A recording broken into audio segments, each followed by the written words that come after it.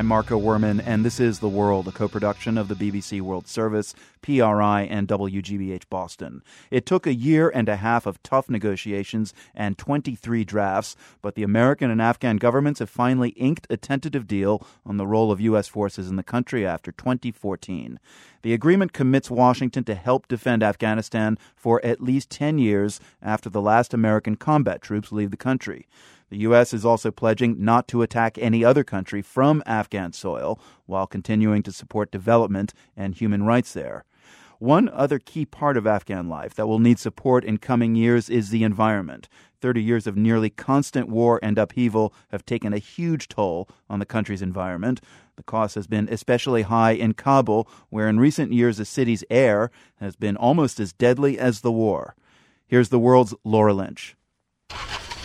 On a Kabul side street, a driver fires up an old truck and gets ready to head out onto the city's clogged boulevards. The tangle of traffic that knots up downtown Kabul almost every day is one of the few hints of the invisible killer stalking the city. Another is the large number of pedestrians who cover their faces with masks or scarves. Shamshula is one of them, unmasking only to answer a question.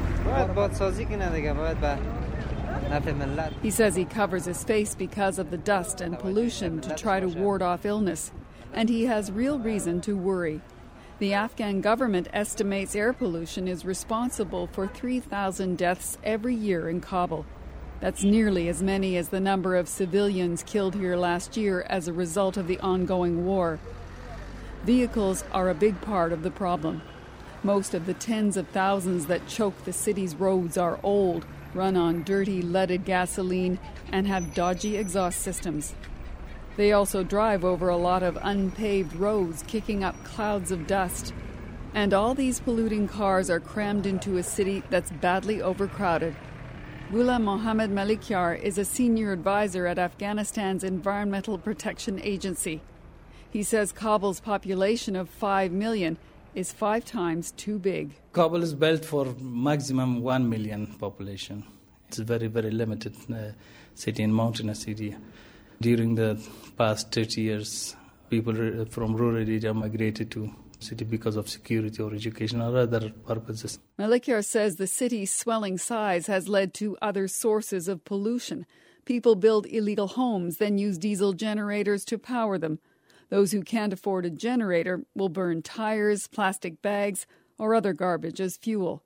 The result is a nearly permanent smoky haze over the city.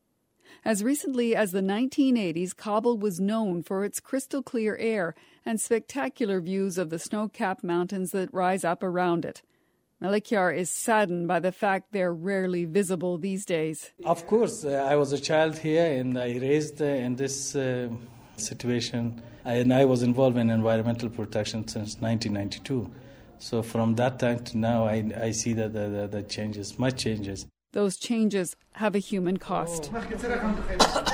Dr. Nasitar Zanakseh is seeing an increasing number of patients like Noor Ahmad. Ahmad came to Dr. Zanakseh's Kabul clinic after feeling ill for weeks.